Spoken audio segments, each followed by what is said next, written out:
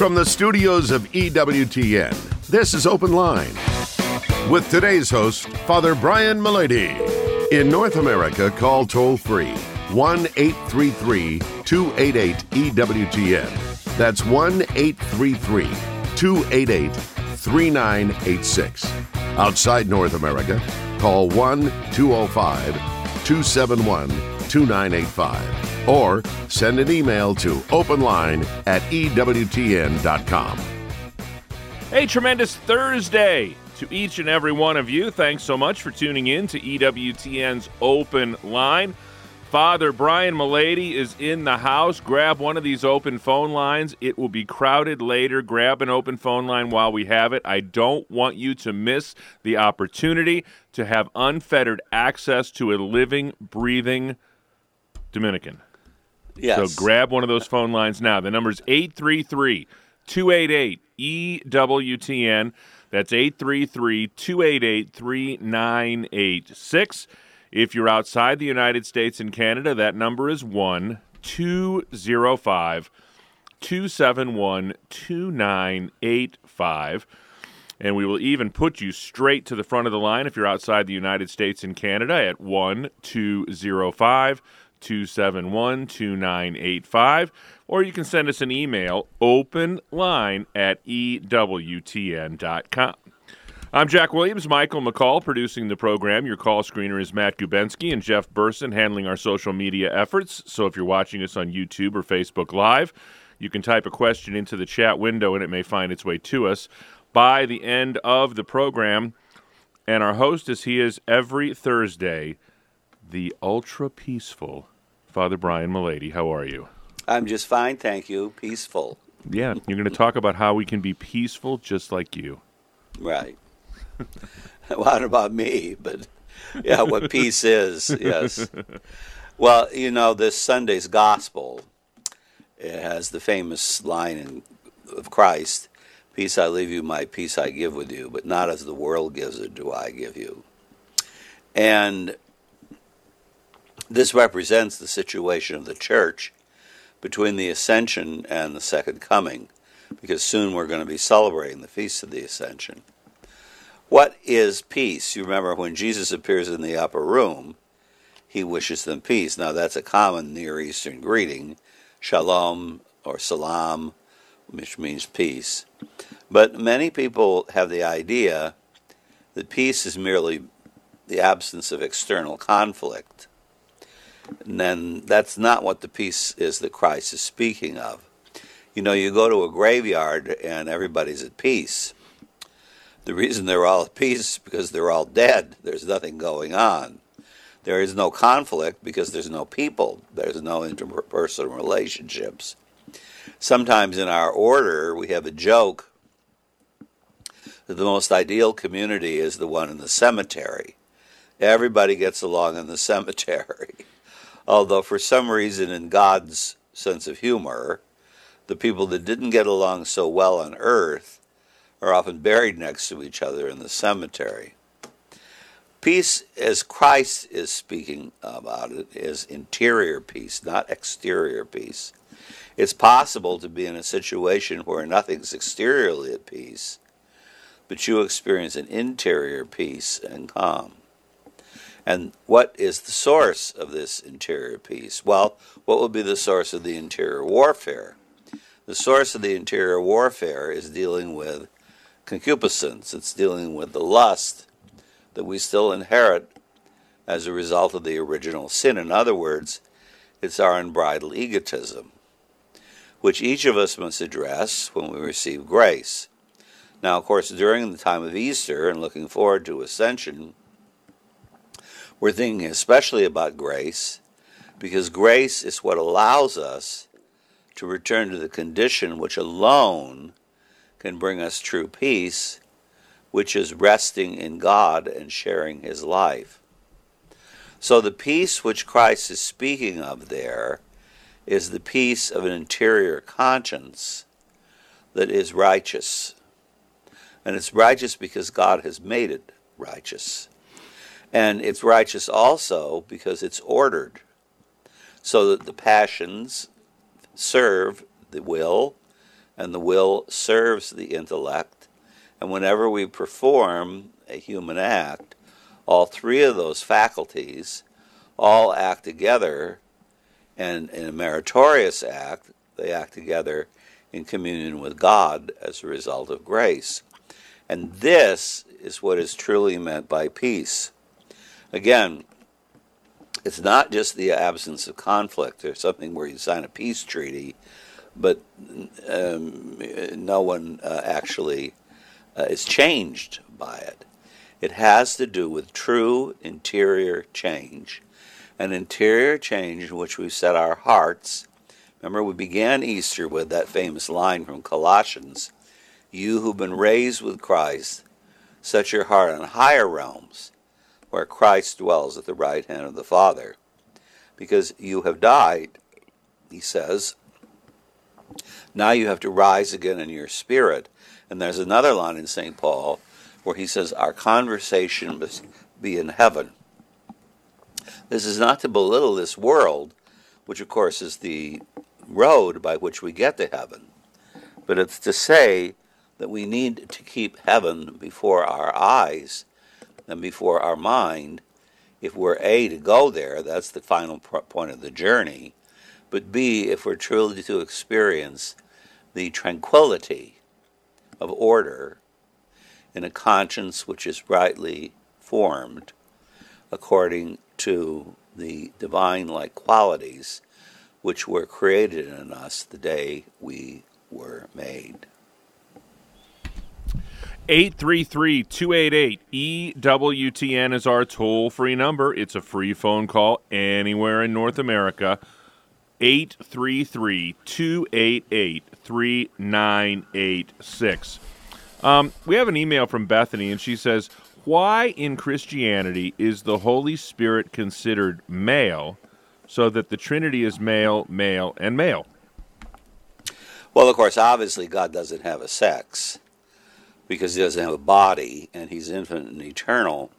But what we do is that we attribute certain qualities to the persons in God, which we understand here on earth, but they're by analogy given to the nth degree in God. So the Father, for example, is the source of life because he's the creator. Although remember, all three of the persons create. And the Father also is steadfast. He's also, in a way, strict, but he's also loving, all three. The Word is, of course, much easier to interpret in this way because the Word became flesh in Jesus. So Jesus is obviously a male figure. The Holy Spirit's action is a little bit more difficult to identify, but if you consider the fact that the Word was the means by which creation was accomplished, and that the loving force behind creation is the love of the Holy Spirit, the primary moving force in nature is not matter and energy. The primary moving force is the love of the Holy Spirit, because all things came forth from God.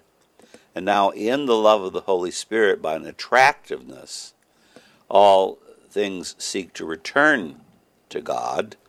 Of course, only human beings can fully return to God. Other things do so in us, because we alone have a spirit. So that's why we sing Veni Creator, Spiritus, or Come Holy Ghost, Creator blessed, and in our hearts take up thy rest. It's just a matter of us trying to understand more what's going on within the Trinity by attributing certain qualities here on earth. But obviously God doesn't have a sex, so you can't attribute this in a strict sense, but more in a sense of analogy.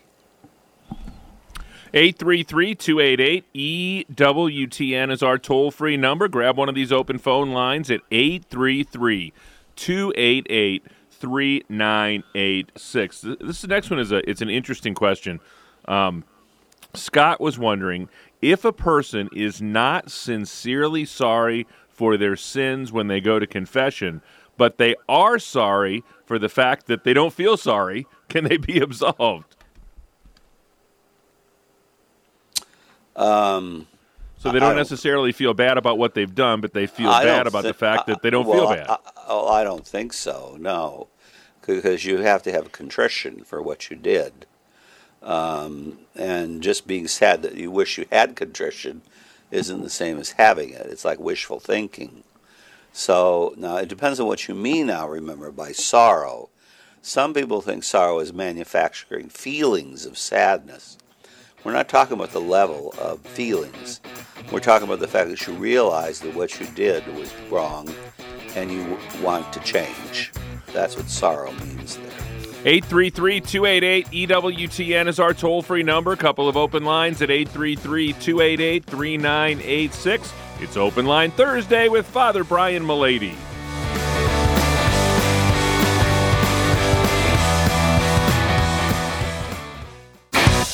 This is Open Line on the EWTN Global Catholic Radio Network. If you have a question, call 1-833-288-EWTN. That's 1-833-288-3986. Outside North America, call 1-205-271-2985. Or send us an email to openline@EWTN.com. You know, you can check out EWTN, not only EWTN's bookmark, but now you can check out the short synopsis of the episodes, EWTN's bookmark brief, and we can even send it straight to your email inbox. Simply log on to EWTN.com/subscribe. Wide open phone lines for you at 833-288-EWTN. That's 833-288-3986. All the answers for any of the questions you have about the Catholic faith with our Thursday host, Father Brian Mullady. Henry is dealing with a relative, and he wants to know if you can help him in responding to that relative who claims that the church does not treat women well.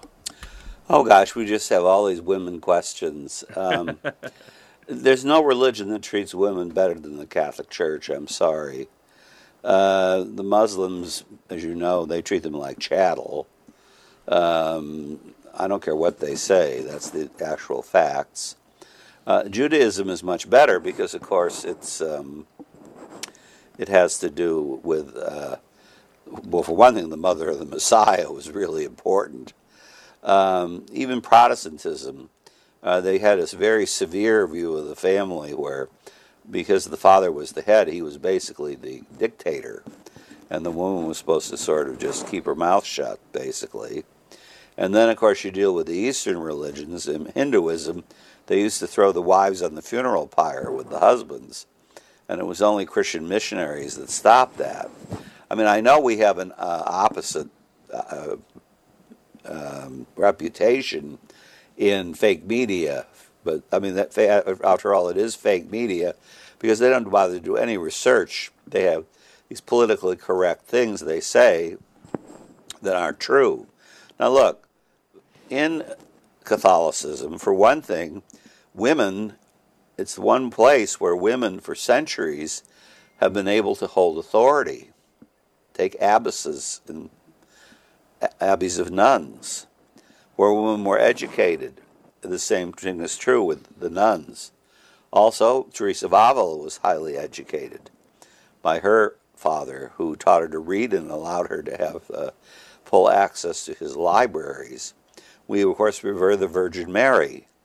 In the 20th century, again, I know that people belittled us. They said that we didn't treat the women right, but I mean, again, you have sisters who were administrators of hospitals, presidents of colleges, long before that was true in most places in the Western world.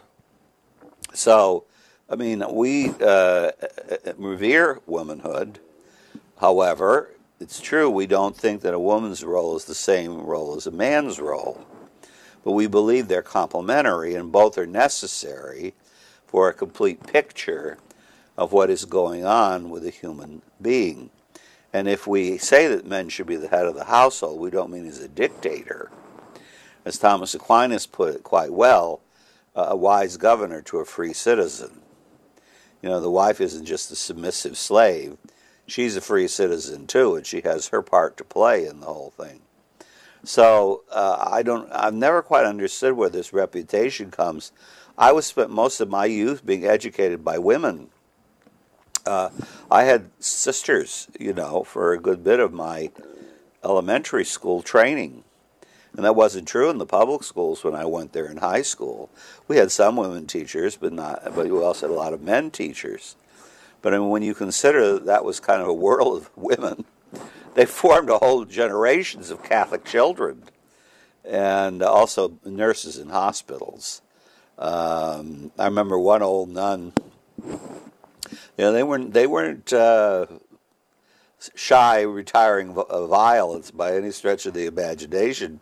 I had one old nun who in the 70s was 85, and she'd been the head of surgery in the nursing surgery in the hospital she was in back for many, many, many years. And I actually saw a picture of her when she was a young woman, and she was striking and intelligent.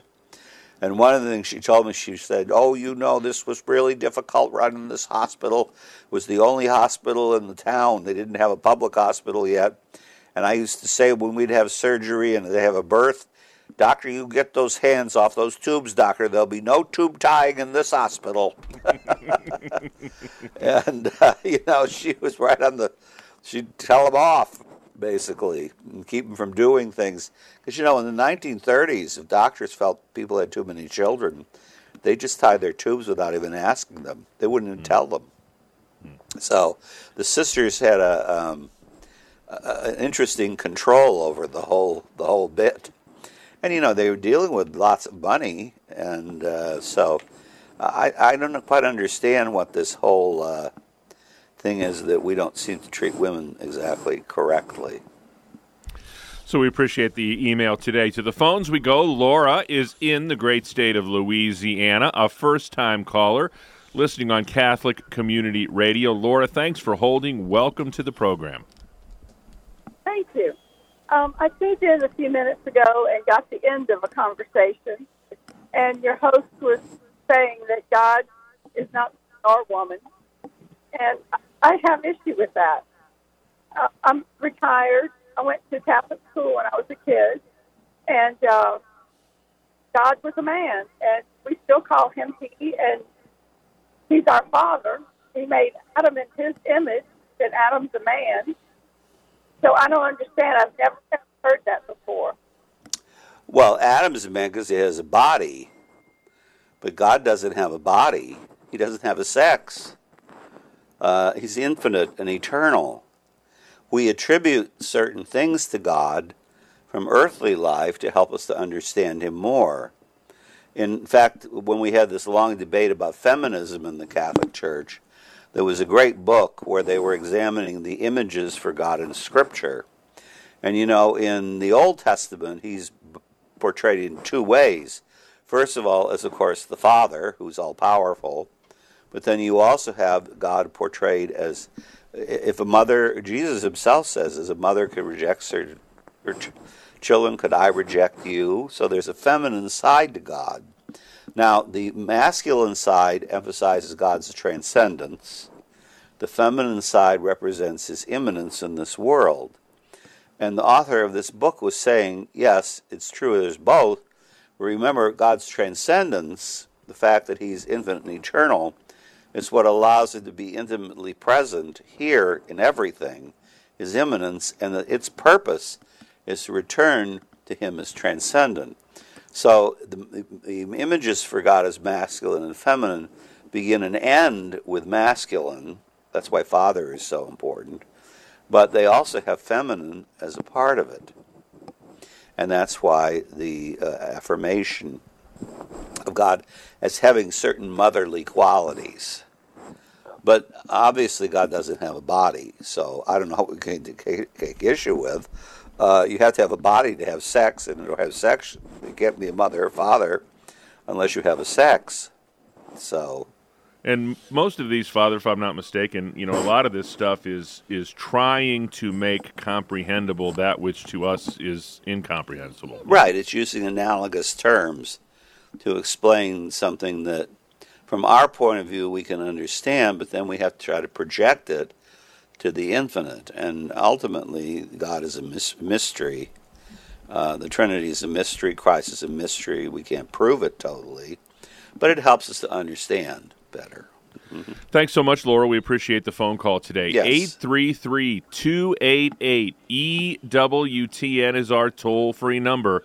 833-288-3986. We'd love to hear from you today. If you're outside the United States and Canada and you have a question for Father Mullady, that number is 1-205-271-2985, and we'll even put you straight to the front of the line at 1-205-271-2985. Tim would like to know, how do we answer people who say that reason has no place in theology? Well, God created reason because it's truth. And reason itself reflects the infinite truth, which is God. And so whether it's reason or faith, it has its origin in God, and it also reflects God. And God created truth as unity, although the origins of truth are different. So when it comes to reason, that's something we can do on our own if we're intelligent enough. Not everybody's that intelligent. But then there are things that we can't answer by reason. For example, during this season of the resurrection, we know that man should rise from the dead because man has a body and a spirit, and the spirit is immortal. Reason could teach you that. But the fact that man does rise from the dead is something that we have to have revelation to teach us. Faith is necessary there. The same thing is true of the mystery of Christ. You can say, well, there's more that has been revealed to us about Christ that makes sense than anything we could think of, but we can't prove that God became man in Christ, so it's irrefutable from reason alone. We need faith for that. And the same with the Holy Trinity. So God is the source of both reason and faith, both of which involve truths, and whose truths are not incompatible with each other or at war with each other, but in fact rest together.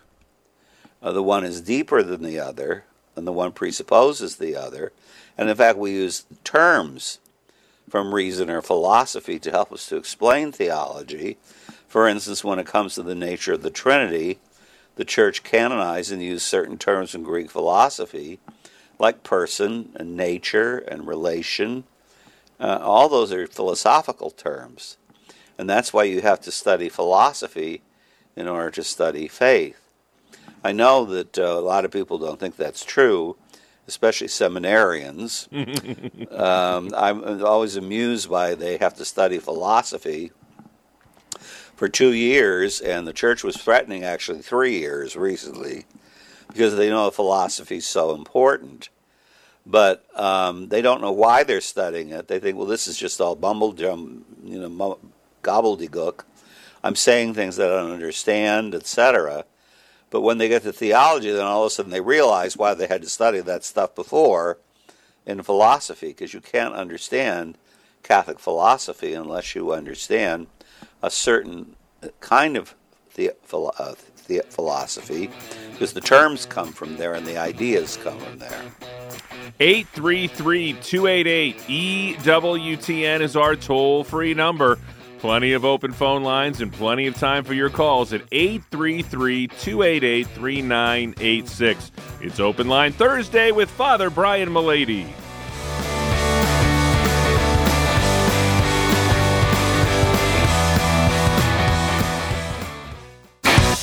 This is Open Line on the EWTN Global Catholic Radio Network. 833-288-EWTN is our toll-free number. 833-288-3986. Lizette, call back. We want to hear from you. We saw that you fell off, so give us a call back at 833-288-3986. You know, I wanted to follow up to your last response, Father Brian. Why do you think it is down through the ages that those opposed to the faith have always tried to put reason at odds with faith? Well, first of all, because once you study reason and the terms used from it, you can see what heresies are all about much more easily. Secondly, I think that there is a prejudice, as there was against the Old Testament. Remember, at one point, there were people who thought you shouldn't read the Old Testament. I think there's a prejudice against anything, especially Bible Christians, that's not from the Bible it isn't true or it's not important. And so the famous point is, will Athens meet Jerusalem? And Luther and company and all the Protestants basically maintained, I shouldn't say all, because some of the Episcopalians and Lutherans still held to reason somewhat, but they maintained that all that wasn't from faith or grace was sin. So there was no reason to have any kind of interest in philosophy. Luther himself hated philosophy. There's a pious story, and I'd love to know what the origin of it is, but it's mentioned in some of the Thomists in the 20th century that when Luther was burning books, he wanted to burn the Summa, but he couldn't find anyone who was willing to part with his copy because he hated reason. Everything that wasn't from grace was sin for him. And I think it's that kind of prejudice that's at the origin of that. Because, faith and reason are both helpful to each other.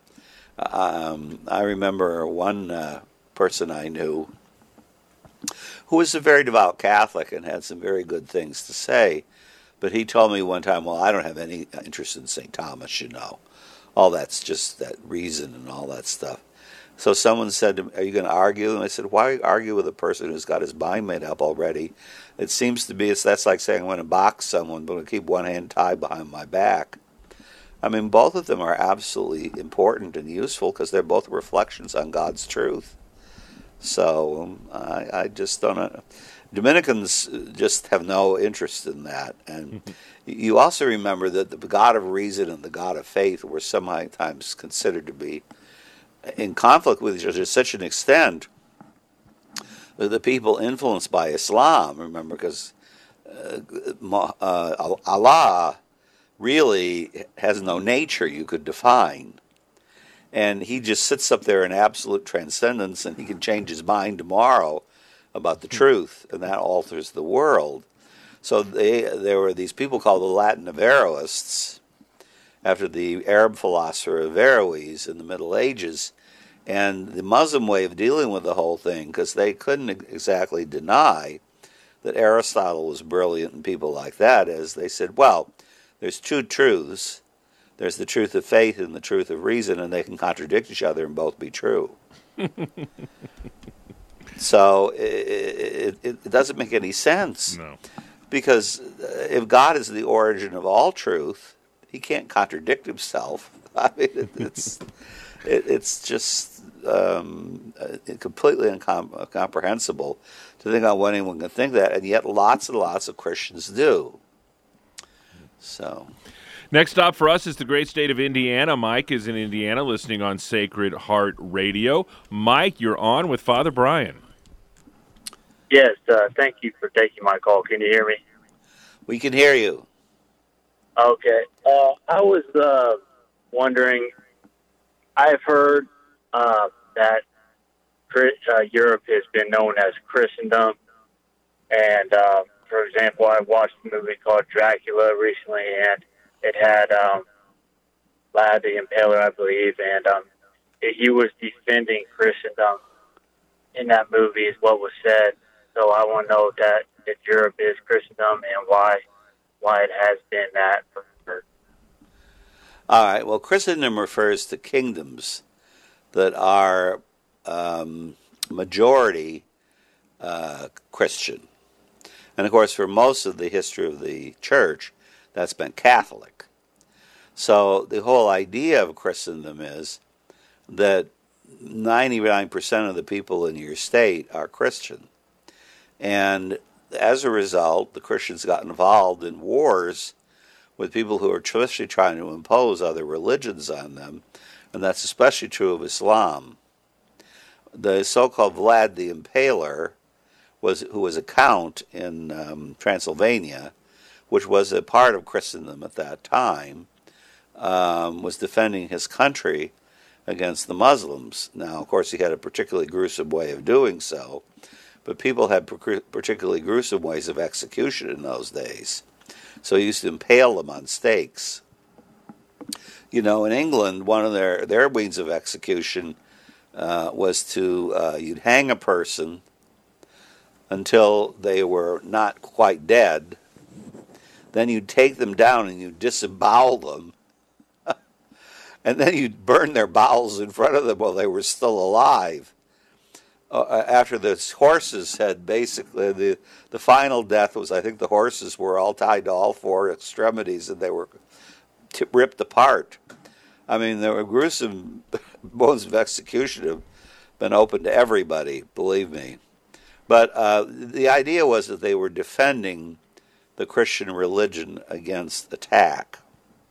And that this was so identified with politics that they also, the secular rulers, aided in this defense through secular armies. Now, it's true they often had a Christian theme, as is the case with the Crusades, for example, or the Battle of Lepanto, for instance, or the defense of Vienna, or many, many other places.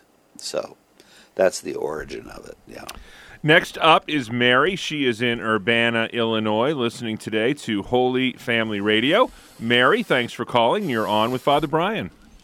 Hi, Jack. Hi, Father Brian. Okay, here's my question. Are there an infinite or a finite number of angels? Well, they're not infinite in the sense that God is infinite. Nothing is infinite in the sense that God is infinite. So there are a finite number of angels, but there's plenty of them, believe me.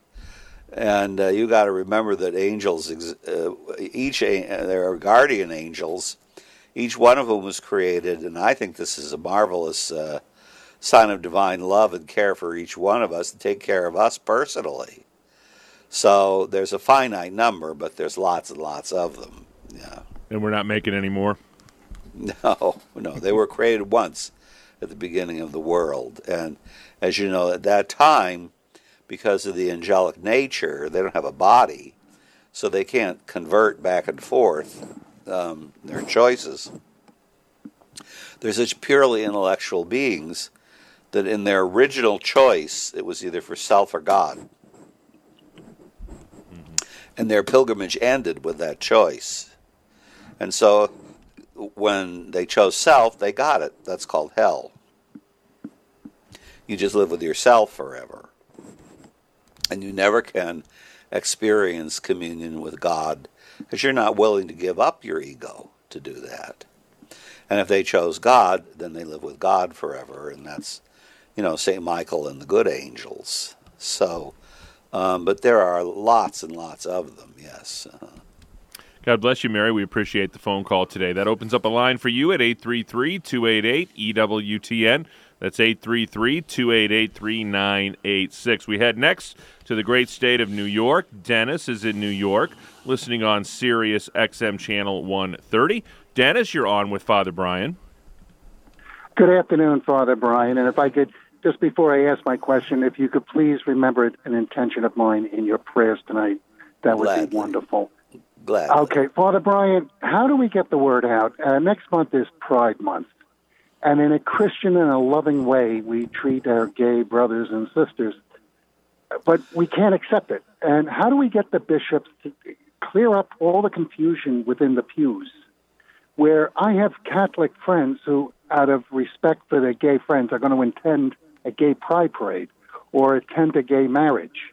I said, you can't do that as a Catholic. That's against our religion to support that. You can be friendly to these people, but you cannot support what they're doing. As the Pope said, it's intrinsically evil behavior. Now, they said, well, President Biden, he married two gays in the Oval Office when he was vice president. And he's receiving communion every week, and no one says anything. And I threw my hands up, and I said, I'm going to call Father Brian. Answer that. Well, aren't you nice to think I could resolve this issue? What I will say is very interesting that we recently made some shows for EWTN for the fall on tolerance. And Bishop Sheehan once said that the West, of course, suffers from the wrong kind of tolerance. And what he meant by that was the whole purpose of tolerance is that evils you can't change without causing worse disorders or taking away greater goods, you have to live with up to a point. So he said the real tolerance is tolerance for people, but not for ideas. Whereas in the West, and he was talking really in the 1930s and 40s, we've reversed it to be tolerance for ideas, but not for people. And you can see this today where anybody who preaches that there might be another way to look at things, they're canceled. That's cancel culture, tolerance for ideas but not for people. Now, what we want to emphasize, but of course it doesn't always come through with the people who are very vociferously interested in the gay movement. What we want to explain is that we welcome the person, but not this philosophy of life. This philosophy of life is inimical to Christianity because it's inimical to the family and to sex and to the way God made the world. So, as you're absolutely correct to say that we shouldn't attend these events because that's saying we tolerate the ideas. We don't tolerate the ideas. But by the same token, everybody isn't out gay hunting, to beat them up or to execute them or as the Muslims do, throw them off roofs. That's what they do. We don't want to kill them or whatever, but we want to explain to them that their behavior is contrary to Christian life. And so there are groups, as you know, of very Orthodox Christian Catholics who have people who say they have a gay orientation, and they try to encourage them to chastity, just as you would a person with a heterosexual orientation that's not married. And gay marriage came in because the people that were gay wanted everybody to say, well, it's just normal and natural like the other. No, it's not. And we need to be clear about saying that. On the other hand, I'm not, out, like I say, in a vigilante way trying to kill gays or jail them or any of that stuff. That's not right either. So how you can get that through, I don't really know, except to teach it from the pulpit. But even then you'll have people who absolutely refuse to accept it. And I remember I had a confession, I can't tell you where because of course it's by the seal, but a person whose relative was gay. And this priest told him blah, blah, blah, blah, blah. And I said, well, it is a sin, gay action. And I wanted to say, now let's talk about why he does it. And the person just walked out. They weren't interested in listening. So it's very hard to do sometimes. But attendance or blessing isn't the way to do it. And I'm sorry to say this, but I don't wish to engage in any politics at all. But we're not making our doctrine based on what some Catholic who says he's Catholic does, even if he's president. After all, we did have kings that slew archbishops before altars, and they were Catholic. So just because a person does it and they say they're Catholic doesn't mean that they're models for us of what Christianity should be. Of course, in the case of the kings that killed the archbishops, they were definitely excommunicated, and they had to make penance to get back in. And their countries were put under interdict by the Pope, which meant that there was no possibility of Mass, communion. You couldn't, as one British historian said, you couldn't be born and you couldn't die under an interdict. Well, we don't do that now. Some people think we should. Some people think we shouldn't. I honestly don't know the solution to that, and it's quite a bit above my pay grade. But I know it's not a good idea to just attend and bless it. That's not proper. Yeah. Be sure to check out Blessed to Play with Ron Meyer this Sunday afternoon at 4:30 Eastern Time. This week his guest is Thomas Wirtz, who's the current director of Varsity Catholic, and they'll talk about bringing faith to athletes on college campuses and some of the challenges that lie ahead in competitive athletics. That's Blessed to Play with Ron Meyer Sunday afternoon, 4:30 Eastern Time, right here on EWTN Radio. Next stop is Covington, Kentucky. Art is in the great Commonwealth of Kentucky, listening to Sacred Heart Radio. Art, you're on with Father Brian Mullady. Well, thank you. Thank you, Father Brian, for being a priest. My question is, I married a Seventh-day Adventist, and we used to argue about, I would say, I thought God or Jesus and such would change his mind, and of course she argued that God never changes his mind. Then I realized that's what you're going to say, God never changes his mind. So my question to you is, if God never changes his mind, why should we pray? Oh, well, that's an easy question to answer. In fact, it was part of a famous letter written by St. Augustine called the Letter to Proba. The reason is because the formation of God's mind, in some cases he determines to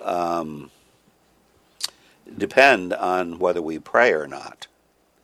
And that's not for his benefit, but it's for ours. Because we need to express the fact that we need these things, and we will rely on God for these needs.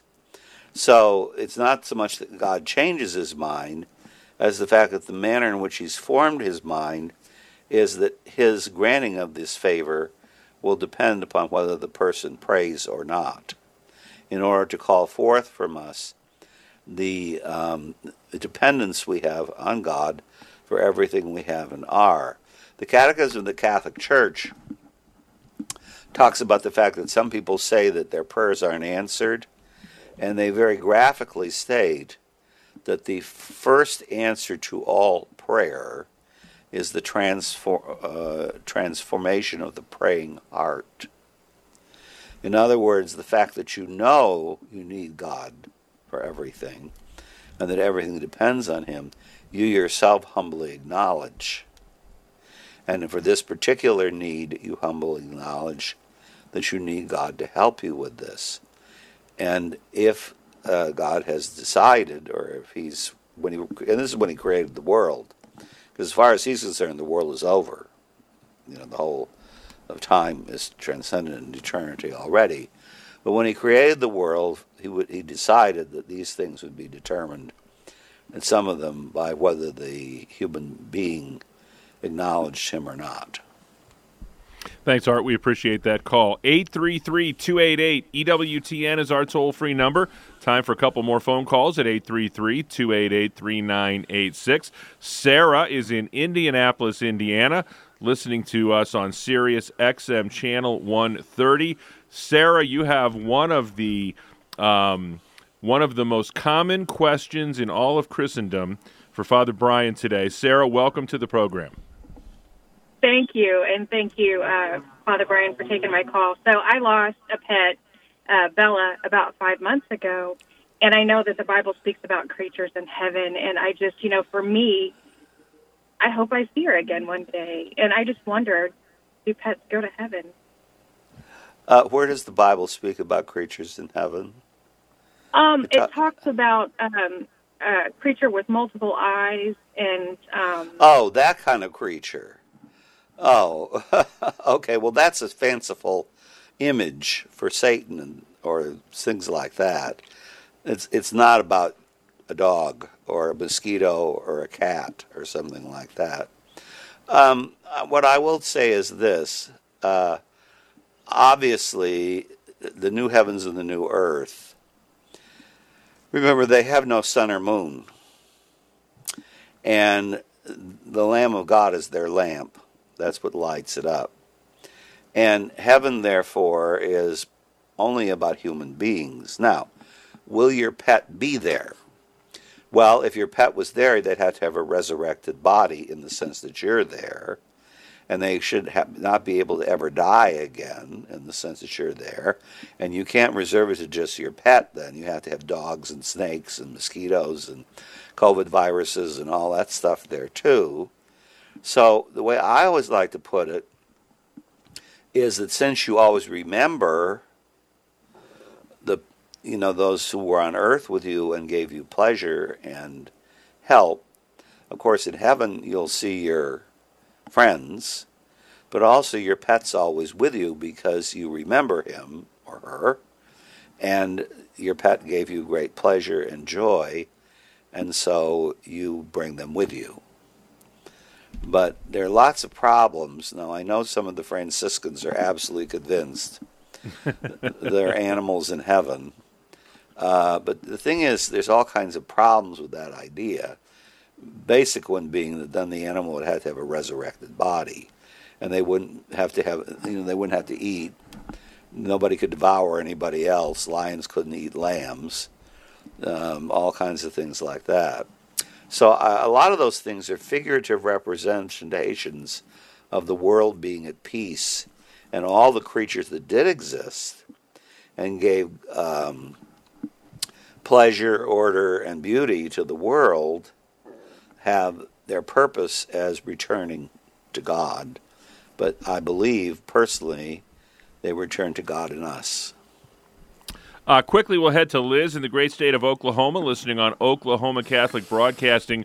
Liz, just a couple of minutes left with Father Brian. What's your question today? Hi, am I allowed to go to a backyard wedding for a niece who's effectively an atheist, but she's my godchild? And I've been invited to this backyard wedding on the other end of the country, and you're a godchild of an atheist. Is it going to be a sin if I go to her wedding in a backyard? She was baptized, but she wasn't raised going to church and anything. Yeah, but she's an atheist. I mean, what? I'm sorry. I don't know. I always fall short of saying something's a sin, but it certainly is something that you should realize is inappropriate for a Catholic, because you're blessing what she's doing as true marriage, and since she's baptized Catholic, it's not. And so your very presence there suggests that you not only approve of her. Remember, we were talking intolerance about ideas and people. It's not just approving of her as a person, it's approving of her ideas. And we don't allow marriages like that except by very rare exception, and certainly not people who, even though they're baptized Catholic, are unbelievers now. I mean, there's lots of people that have been baptized Catholic. Stalin, after all, was a seminarian, and Hitler was an altar boy. So that doesn't mean, however, that their practices correspond to the Christian religion in any sense of the imagination. So my personal opinion is that it's something you should avoid. And we had an email from John, and he wanted to know, what are your suggestions, Father Brian, for the most important spiritual reading? Oh, yes. Some other people have asked that too. In Conversation with God is very good, which is a multiple series Opus Dei puts out. Divine Intimacy is excellent by Father Gabriel of St. Mary Magdalene, and it has one that corresponds to the old liturgy, which I believe Tan puts out, and one that corresponds to the readings in the present liturgy, and I know that's published by Ignatius Press. Oh, I didn't realize that existed, the second. Yes, I believe it. Tan still puts it out, yes. Interesting. And let's see. Sacred Scripture wouldn't hurt, huh? Well, yeah, of course. Well, I assume they meant the Bible, too. But the Bible is, of course, the center of our religion. So, yeah. Well, that certainly is going to give them plenty to contemplate, just the little bit that you've given them there. That's right. Father, would you leave us with a blessing? May the blessing of Almighty God, Father, Son, and Holy Spirit descend upon you and remain with you forever. Amen. Amen. On behalf of our host, Father Brian Mullady, our producer, Michael McCall, our call screener, Matt Gubensky, and our social media maven, Mr. Jeff Burson, I'm Jack Williams. Thanks so much for tuning in to EWTN's Open Line Thursday. We'll finish out another great week tomorrow with our very own Vice President of Theology, Mr. Colin Donovan, on Open Line Friday. Until we get together then, God bless.